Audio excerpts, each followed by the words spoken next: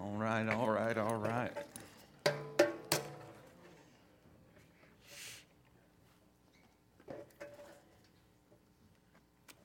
Why are there people all the way over there? Come, join us. Join us. We're all in this together, as said in High School Musical.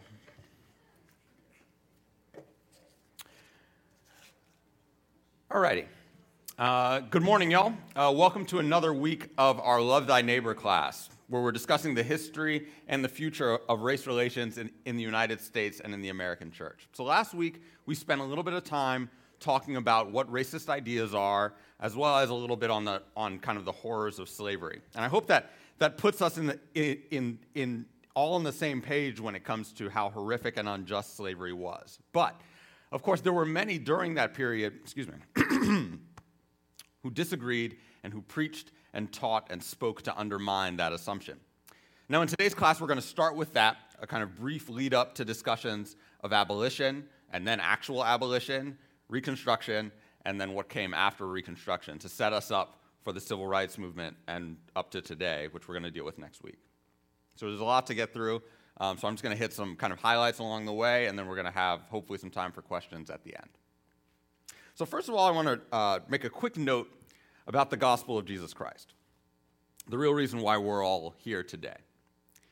Now, the gospel is not primarily about personal salvation.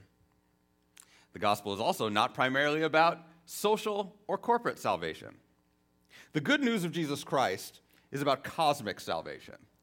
Adam's sin not only broke human beings' relationship with God and with one another, but it broke the world. And so therefore, the joy of salvation and the work of the Holy Spirit in us believers is not just a personal work, and it's not just a social work, though it is those things, but it's cosmic. And Paul says as much in the longest sentence in Scripture, and also one of my favorite sentences in Scripture, and it takes up about 12 verses in the Bible, and that's Ephesians chapter 1, verses 3 through 14. It's all one sentence in the Greek, but it's broken up into verses to kind of help us read it. But the relevant section is verses 7 through 10, where Paul says, "In him," that is, in Christ, "we have redemption through his blood, the forgiveness of our trespasses according to the riches of his grace, which he lavished upon us in all wisdom and insight, making known to us the mystery of his will, according to his purpose, which he set forth in Christ as a plan for the fullness of time," and here's the good part, "to unite all things in him, things in heaven and things on earth." Christ seeks to unite all things in him, all things in heaven and on earth, all things. Now, this is not a universalist claim, but it is a cosmic claim. Our views of the gospel are often too small, and such views can have devastating results. When we think that salvation is just about us, we ignore our neighbors. When we think that salvation is just about souls, we forget about bodies. When we think that it's just about people, we ignore the rest of God's creation. The gospel includes all of these things as we're called to get on the train of God's redemptive work. We trust in a Christ who is not only the new Moses, with his Sermon on the Mount purposefully calling back images of Moses on Mount Sinai, giving us a fresh interpretation of the law, but also we believe in a Christ who is the new Adam, who reverses in the Garden of Gethsemane what Adam screwed up in the Garden of Eden. Our will was marred and shattered in the earlier garden, but because of what happened in the later one, our wills can be and have been renewed. We trust in not just a personal Jesus or a social Jesus, but a cosmic Jesus Christ. But we live in a culture that has constantly given us a truncated gospel. And so that's what we're looking at today with reference to race. And so I want to start with a quick look at kind of what pastors were saying during slavery. And so this is we're gonna go back to the late 18th century for a moment. In the late 18th century, one of the trends is that you see that spiritual equality is combined with temporal, that is just kind of this worldly, inequality. Here's what I mean by that. There were a number of Puritans who used these kinds of ideas to justify their enslavement of Africans while preaching the gospel to them. For example, Cotton Mather says, "How canst thou love thy Negro and be willing to see him lie under the rage of sin and the wrath of God?" Now, On the surface, that sounds fine. Why, if you say that you say that you love someone, why would you not preach the gospel to them? But that phrase, thy Negro, points to two assumptions. First of all, that you have a human being that belongs to you. Second of all, it assumes that Negro and slave are synonymous.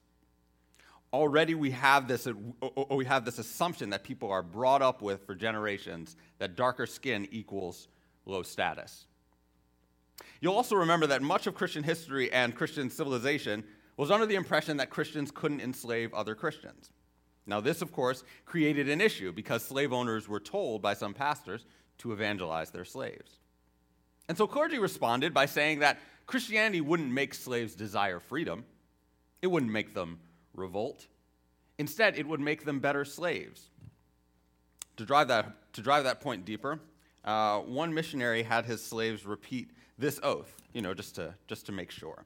The oath goes like this: "You declare in the presence of God and before this congregation that you do not ask for the holy baptism out of any design to free yourself from the duty and obedience you owe to your master while you live, but merely for the good of your soul and to partake of the graces and blessings promised to the members of the Church of Jesus Christ." This missionary, Francis Lejeune, whenever he baptized a slave, they had to repeat that oath, that they weren't seeking baptism to change their own physical circumstances, but that it was just for the good of their soul. First of all, the good of your soul is not mere, but second of all, the gospel is not just about your soul. But pastors argued not only that Christianity would make slaves better slaves, but it also meant that owners could do whatever was necessary to obtain compliance. Anglican Bishop Gibson wrote that if a slave behaved badly, masters could use, quote, any proper methods of enforcing obedience, any degree of strictness or severity. Pastors were integral in forming the moral consciousness of the country, affirming the appropriateness of slavery and its God-ordained nature. And, surprise, surprise, there were no significant number of conversions among slaves throughout the 18th century until the latter half. George Whitefield, everyone's favorite early American evangelical preacher, advocated for slavery, affirming the spiritual equality of black people, but also telling planters that, yes, you should be kinder to your slaves, but cruelty could have the positive effect of heightening slaves' sense of their natural misery, making them more receptive to the gospel. Said another way, beat them harder and they'll be more receptive to Christ. These are opinions that are preached in the 18th and 19th century until around the 1830s, and that's a shift that I'm going to talk about next. But up until this point, if someone's going to have abolitionist sentiment, the idea is that all souls matter, but not all bodies matter. The gospel speaks to souls, but black bodies suffer because God ordained them to. Now, in the 1830s, you find there's a kind of switch that happens, and so here's kind of a map of the field. You have these three kind of options. One is the immediatist option. So these are people who are arguing for the immediate emancipation of slaves.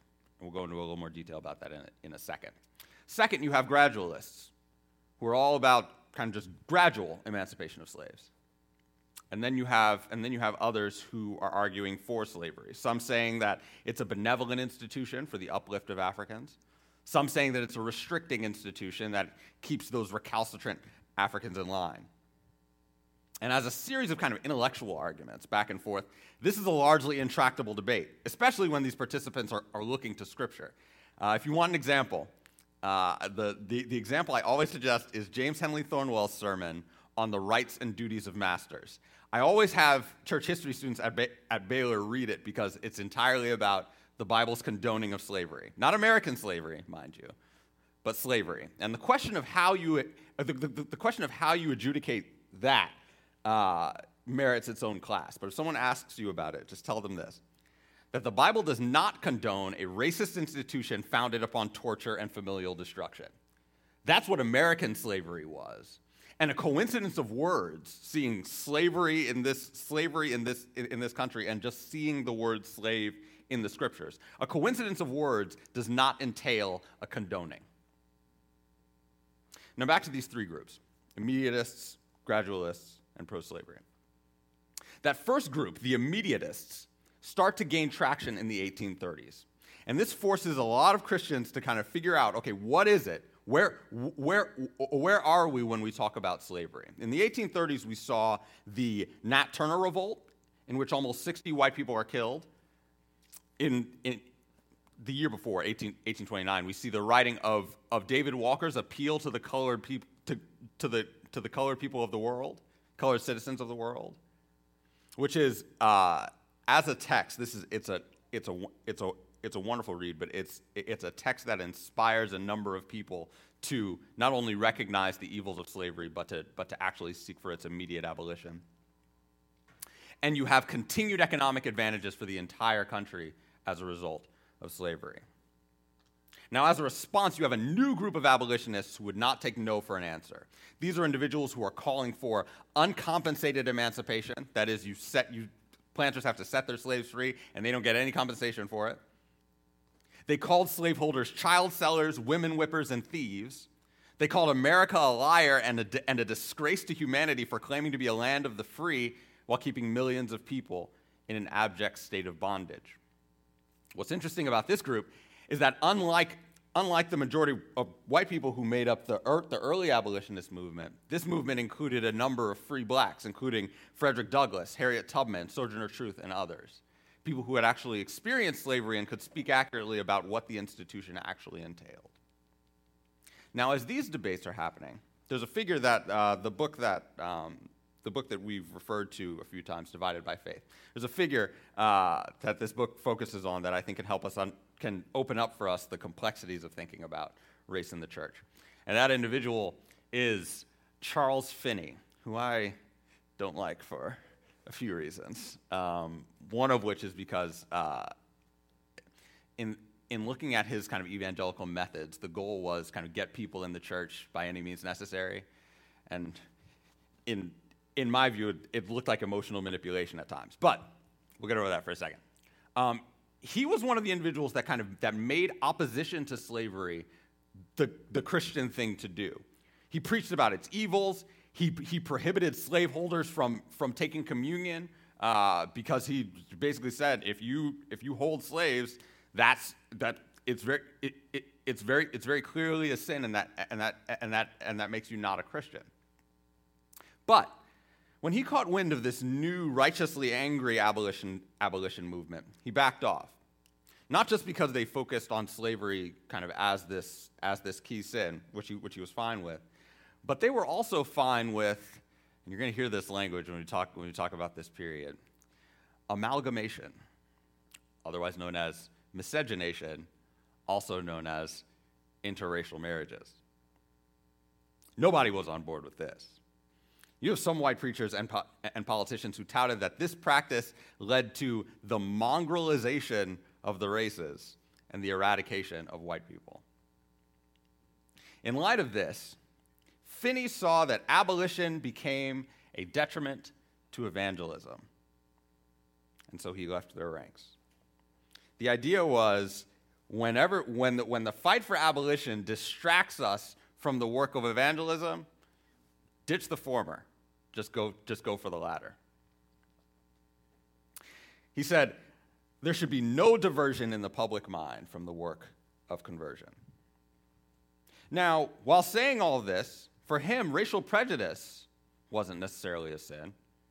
His own congregation was segregated. He opposed the election of black church trustees because that would just be unwise.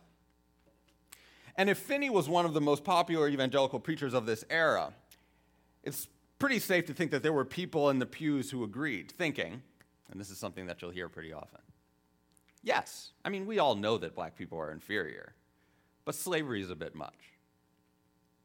And this is, in short, why the Methodists split in 1844, why Baptists split in 1845 into Northern and Southern Baptists, and Presbyterians split in 1857 and 1861, the New School Presbyterians and the Old School Presbyterians in those years. Slavery is what splits these churches, and it splits them along north and south lines. And so ultimately, this institution is formally done away with by means of war. And the reasons for the Civil War are constantly rehearsed, happen for a number of reasons, but when you look at the southern states and their own arguments about why they seceded and why they fight the North, it's because of slavery. Some are going to say it's about states' rights, and I'll say yes, it's specifically about the states' right to hold slaves. Jefferson Davis, the so-called president of the Confederate States, was viewed as a champion of a slave society and as the embodiment of the desires of the planter class. And so we're not just looking at a society with slaves. We're looking at a society that is founded on and necessarily continued because of slave labor. And so when Lincoln, the hero of many stories, issues the Emancipation Proclamation, he's not just kind of performing a selfless act of justice. He's undermining the Confederate cause because Lincoln's own views of race are controversial. For example, in his debate with Stephen Douglas, he says this. This is Lincoln. "I will say then that I am not, nor ever have been, in favor of making voters of the Negroes, or jurors, or qualifying them to hold office, or having them to marry with white people. I will say in addition that there is a physical difference between the white and black races, which I suppose will forever forbid the two races living together upon terms of social and political equality. And inasmuch as they cannot so live, that while they do remain together, there must be the position of superior and inferior, that I, as much as any other man, am in favor of the superior position being assigned to the white man." Now, Lincoln hated slavery, that we can affirm. But like many others of abolitionist sentiment, his views could be summed up as, well, we all know that black people are inferior, of course, but slavery is a bit much. And so here's the last thing that I'll say quickly about kind of pre-Civil War America, and this comes from historian George Marsden and others. But evangelical faith motivated racial beliefs and practices, but that faith looked different depending on your social situation. The way that George Marsden says it, social and economic factors made it easier for the people in the North to follow further what they thought about human rights than white Southerners. And white Southerners' social and economic circumstances forced them to emphasize the parts of their heritage that stressed the importance of good order. And war was the only shock that could dislodge this schism. Many said that resolving slavery would not happen without bloodshed, and they were right. So I apologize for the briefness of the Reconstruction discussion, because there's really interesting stuff that happens in those 12 years. And there are a number of books on. We've got a resource list online of books and documentaries and videos and stuff that you can watch. But what's important for us to know about this period is the way that this story was told for the years following Reconstruction. Because after Reconstruction stops, the story that's constantly told in history classes is that Reconstruction fell apart because you had incompetent, uneducated Negroes in power and they screwed it all up. That's not true. The fact of the matter is that the work of Reconstruction and of acclimating newly freed black people to their circumstances was thwarted by the work of the 1870s Democratic Party and their paramilitary arm, the Ku Klux Klan. Emancipation set millions of slaves free, but it set them free with no resources. It's entirely like what is done with many prisoners today who, after being held, are then released with no resources. I say entirely because the 13th Amendment, which abolished slavery and involuntary servitude, did so except, and you can read the amendment, except if you've been convicted of a crime. So prisoners are, in the eyes of the Constitution, slaves. Now, as a result of this newly freed population that we have following emancipation, you have a number of white people who get upset, and in order to reestablish cultural dominance and political dominance, formed the Klan and a number of other organizations in order to intimidate and to kill.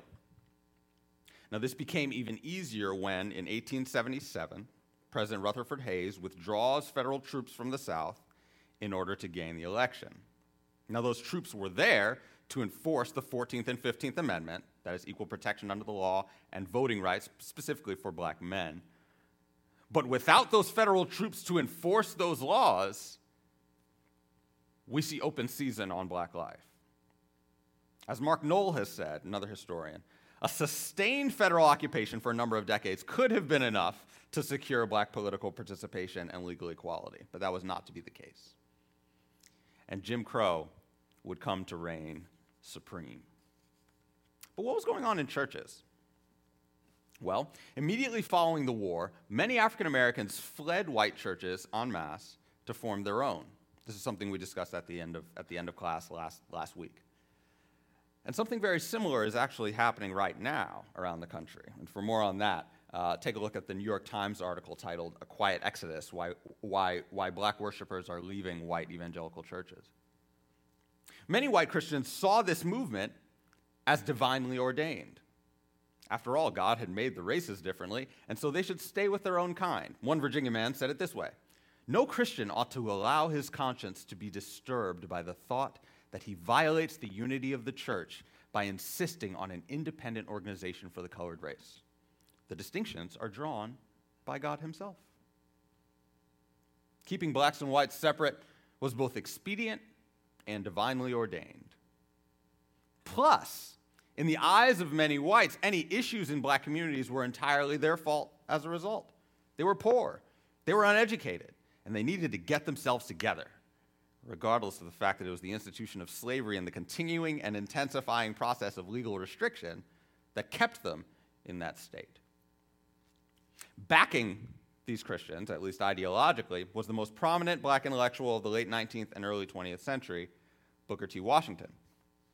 He emphasized that black people had to, like him, pull themselves up by their bootstraps, and that they had to endure segregation and just build an economic base through vocational training. If you just work hard and are disciplined, then things will turn out well for you. Unfortunately, there were many black intellectuals, however, who saw that to be the lie that it was, seeing that opportunity was not really equal in 1890s America. But Jim Crow laws were not the only weight placed upon the backs of black people during this period. And the two that I'm going to focus time on are kind of the most brutal ones, one psychologically and the other physically. The first is the Confederate Monument. You can read more about this in a book called The Southern Past by a prominent historian, W. Fitzhugh Brundage. And you don't need to remember all these names. I mean, this will be recorded, so you can look these up at your leisure. When you hear about these monuments in the news or see them around, remember this: many of these statues went up in the 1890s and 19-teens and other times around that period, but we're looking decades after the Civil War. And when you read the speeches given at their dedications, their purpose is largely clear. This is a huge physical testament to the reign of white supremacy.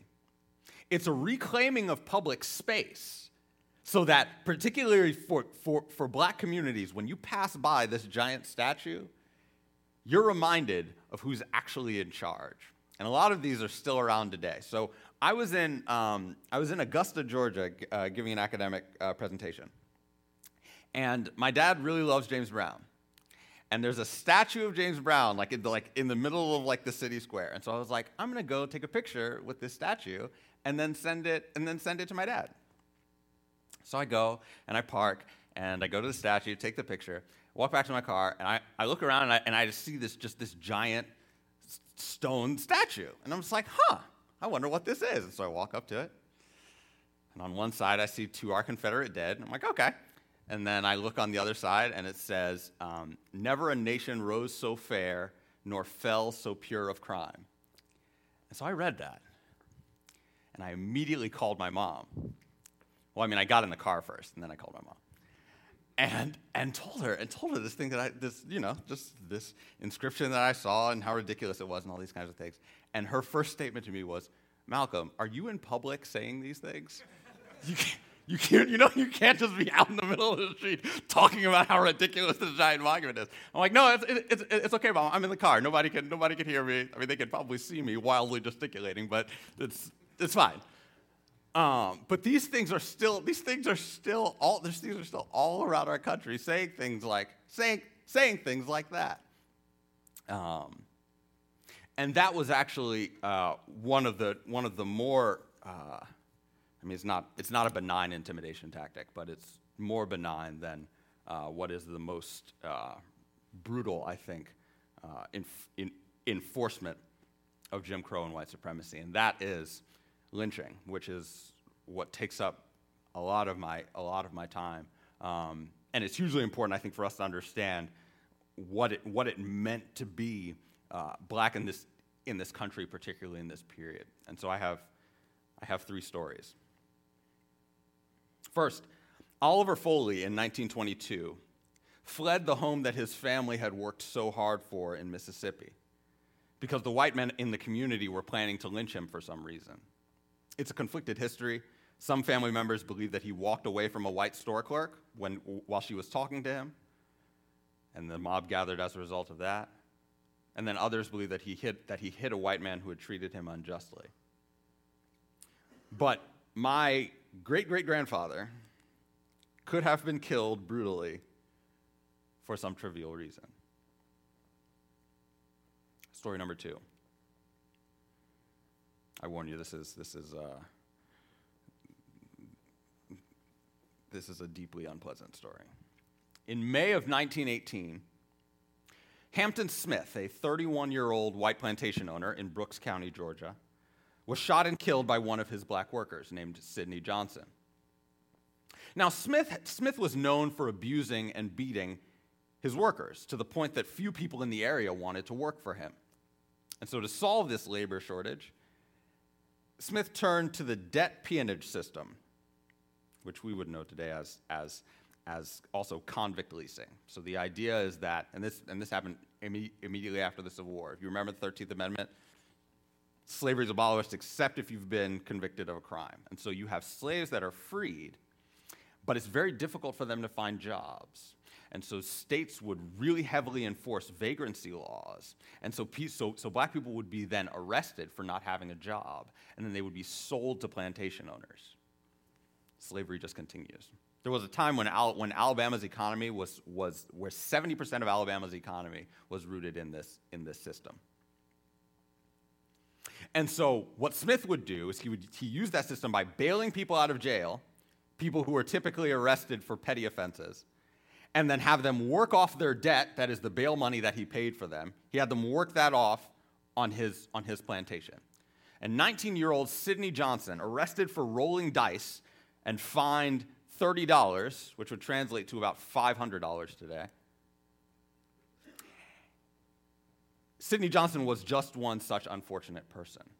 And so after a few days of work on Smith's plantation, shortly after being refused his earned wages, and after being beaten by Smith for not working while he was sick, Sidney Johnson shot and killed Hampton Smith. After this shooting was a mob-driven manhunt for Johnson, and others thought to be involved in this conspiracy to kill Hampton Smith, this abusive plantation owner. That was a manhunt that lasted for more than a week, and it resulted in the deaths of at least 13 people. Some historical accounts give a higher number. But one of the people killed in that rampage was named Mary Turner. Now, Mary Turner, whose husband had been killed in this lynching rampage, publicly objected to her husband's murder. She had the audacity to threaten to swear out warrants for those responsible. Those, quote, unwise remarks, as the areas put it, enraged locals. So consequently, Mary Turner fled for her life only to be caught and taken to a place called Folsom's Bridge on the Brooks and Lowndes County shared border. To punish her at Folsom's Bridge, the mob tied Mary Turner up by her ankles, hung her upside down, poured gasoline on her, and burned her clothes. One member of the mob, I didn't mention, she was 8 months pregnant at the time. And so a member of the mob cut her open, and the child fell to the ground, at which point the child was stomped to death and crushed by a member of the mob. Her body was then riddled with gunfire. And an investigation after the fact would have people bragging about upwards of 700 bullets being shot into her body. Later that night, she and her baby were buried 10 feet away from where they were murdered, and the makeshift grave was marked with only a whiskey bottle and a cigar in the neck. 3 days after Mary Turner's murder, 3 more bodies were found in the area, and Sidney Johnson was killed in a shootout with police. And once he was killed, a crowd of hundreds of people cut off his genitals and threw them into the street. A rope was tied to his neck, and his body was dragged for almost 20 miles. And there, they burned his body. And during and shortly after this chain of events, it's reported that more than 500 people fled those counties in fear for their lives. Lastly, right here in Waco. In 1916, a 17-year-old black farmhand was accused of killing and raping a white woman, Mrs. Lucy Fryer. As you would expect in a murder trial, this 17-year-old was arrested. A mob immediately gathered of people from Waco and of nearby Robinson, but they promised not to lynch him if he confessed. And so he did. And he was brought in front of a judge and a jury. And after a 4-minute jury deliberation, cries of "Get that nigger" arose from the crowd. And young Jesse Washington, illiterate and most likely mentally handicapped from our accounts, was seized by a mob of around 2,000 people from the courtroom and carried outside. They dragged him down the stairs, put a chain around his body, castrated him, and hitched him to a car, dragging him through the streets of Waco from the courthouse to the front of City Hall, where a bonfire was being prepared. And there they beat him, they stabbed him, they cut his fingers off, they put a chain around his neck, doused him in coal oil, hung him on a tree, and set a fire under him, stabbing him numerous times along the way. And they raised and lowered him into that fire for at least an hour to prolong his suffering. Women and children were in this audience. One man held up his little boy above the heads of the crowd so that he could see. And there was a boy on top of the tree where Washington was hung, but he had to get down when the fire got too hot. And then they took pictures of him and sent them to family members. I have one of these pictures here. This is part of a postcard. The second half of the postcard is under this. And the man who sent this postcard to his father said this: "This is the barbecue we had last night. My picture is to the left with a cross over it. Your son, Joe." This was the world that a black family lived in the South. From 1877 to 1950, more than 4,000 black men, women, and children are killed by mobs for a variety of reasons. But for many white Christians, the response was this, and this is straight out of the words of Atticus Haygood, a bishop of the Methodist Episcopal Church South. When black people stop committing these crimes, lynching will stop.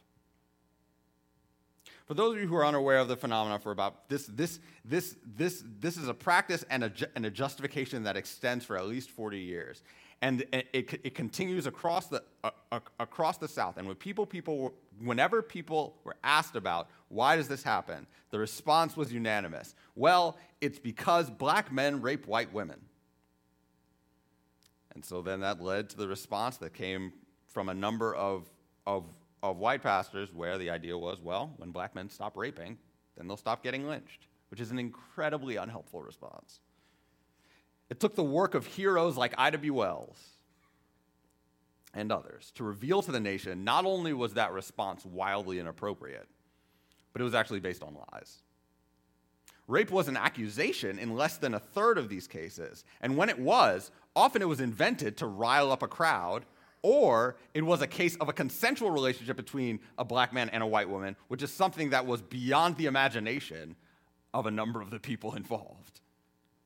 Most of these cases were actually cases where black men, women, and children had broken the laws of Jim Crow, whether they walked on the wrong side of the road, or spoke to a white person with the wrong tone, or got a little bit too economically well off, or, in the case of an 8-year-old boy, did absolutely nothing at all. Lynching, that is, summary execution by mob, was the most brutal tactic of, quote, keeping the Negro in their place.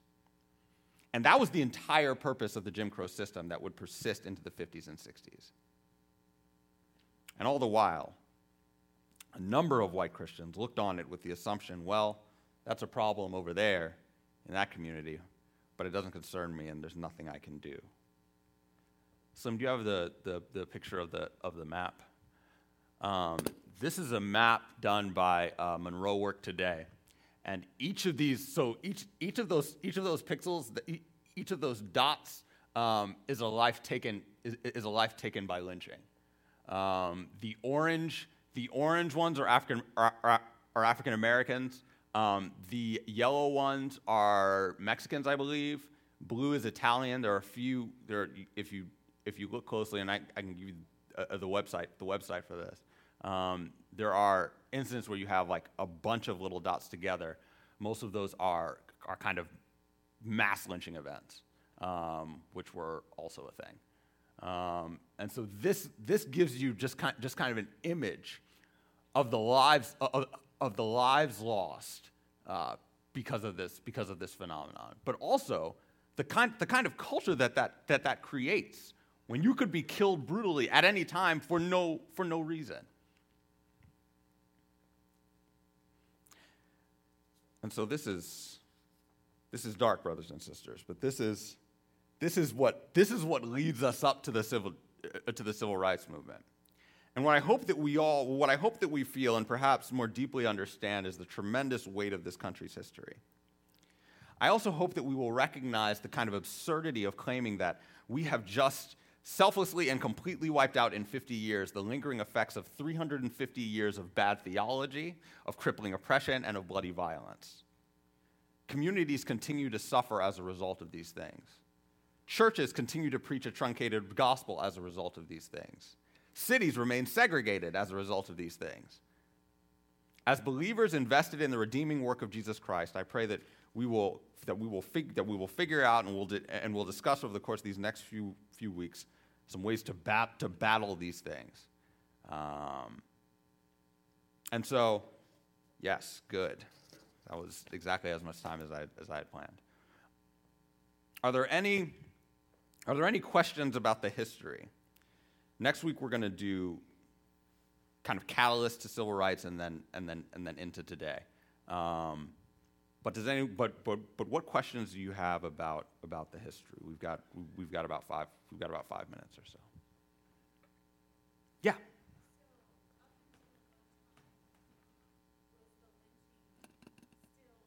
Mm-hmm. Mm-hmm. Mm-hmm. This is something that so it continues. The worst time for it is the 1890s up until like the end of World War I. It continues sporadically even into the 30s and 40s. But the reason that it fades, the two main reasons that it fades are because the South is embarrassed, because you have a number of international campaigns, whether it's campaigns by the NAACP or campaigns by Ida B. Wells and others, where you have other countries looking at our countries and thinking, how are you doing this to people?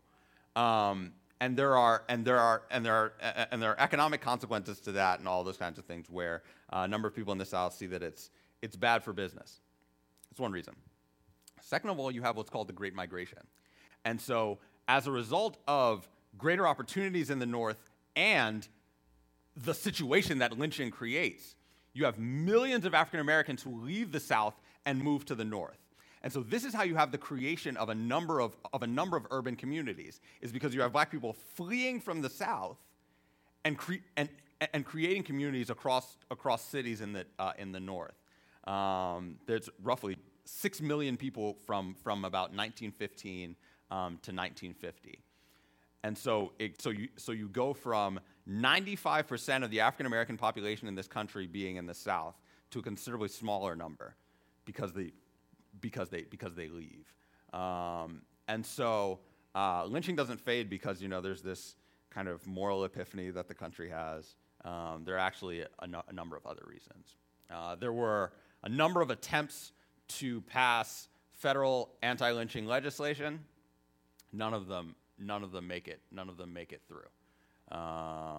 This is something that is basically done away with when journalists and others expose to the entire country kind of what's actually going on in these circumstances.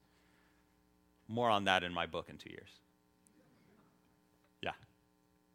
Yeah. Mm-hmm. Mm-hmm. Mm-hmm.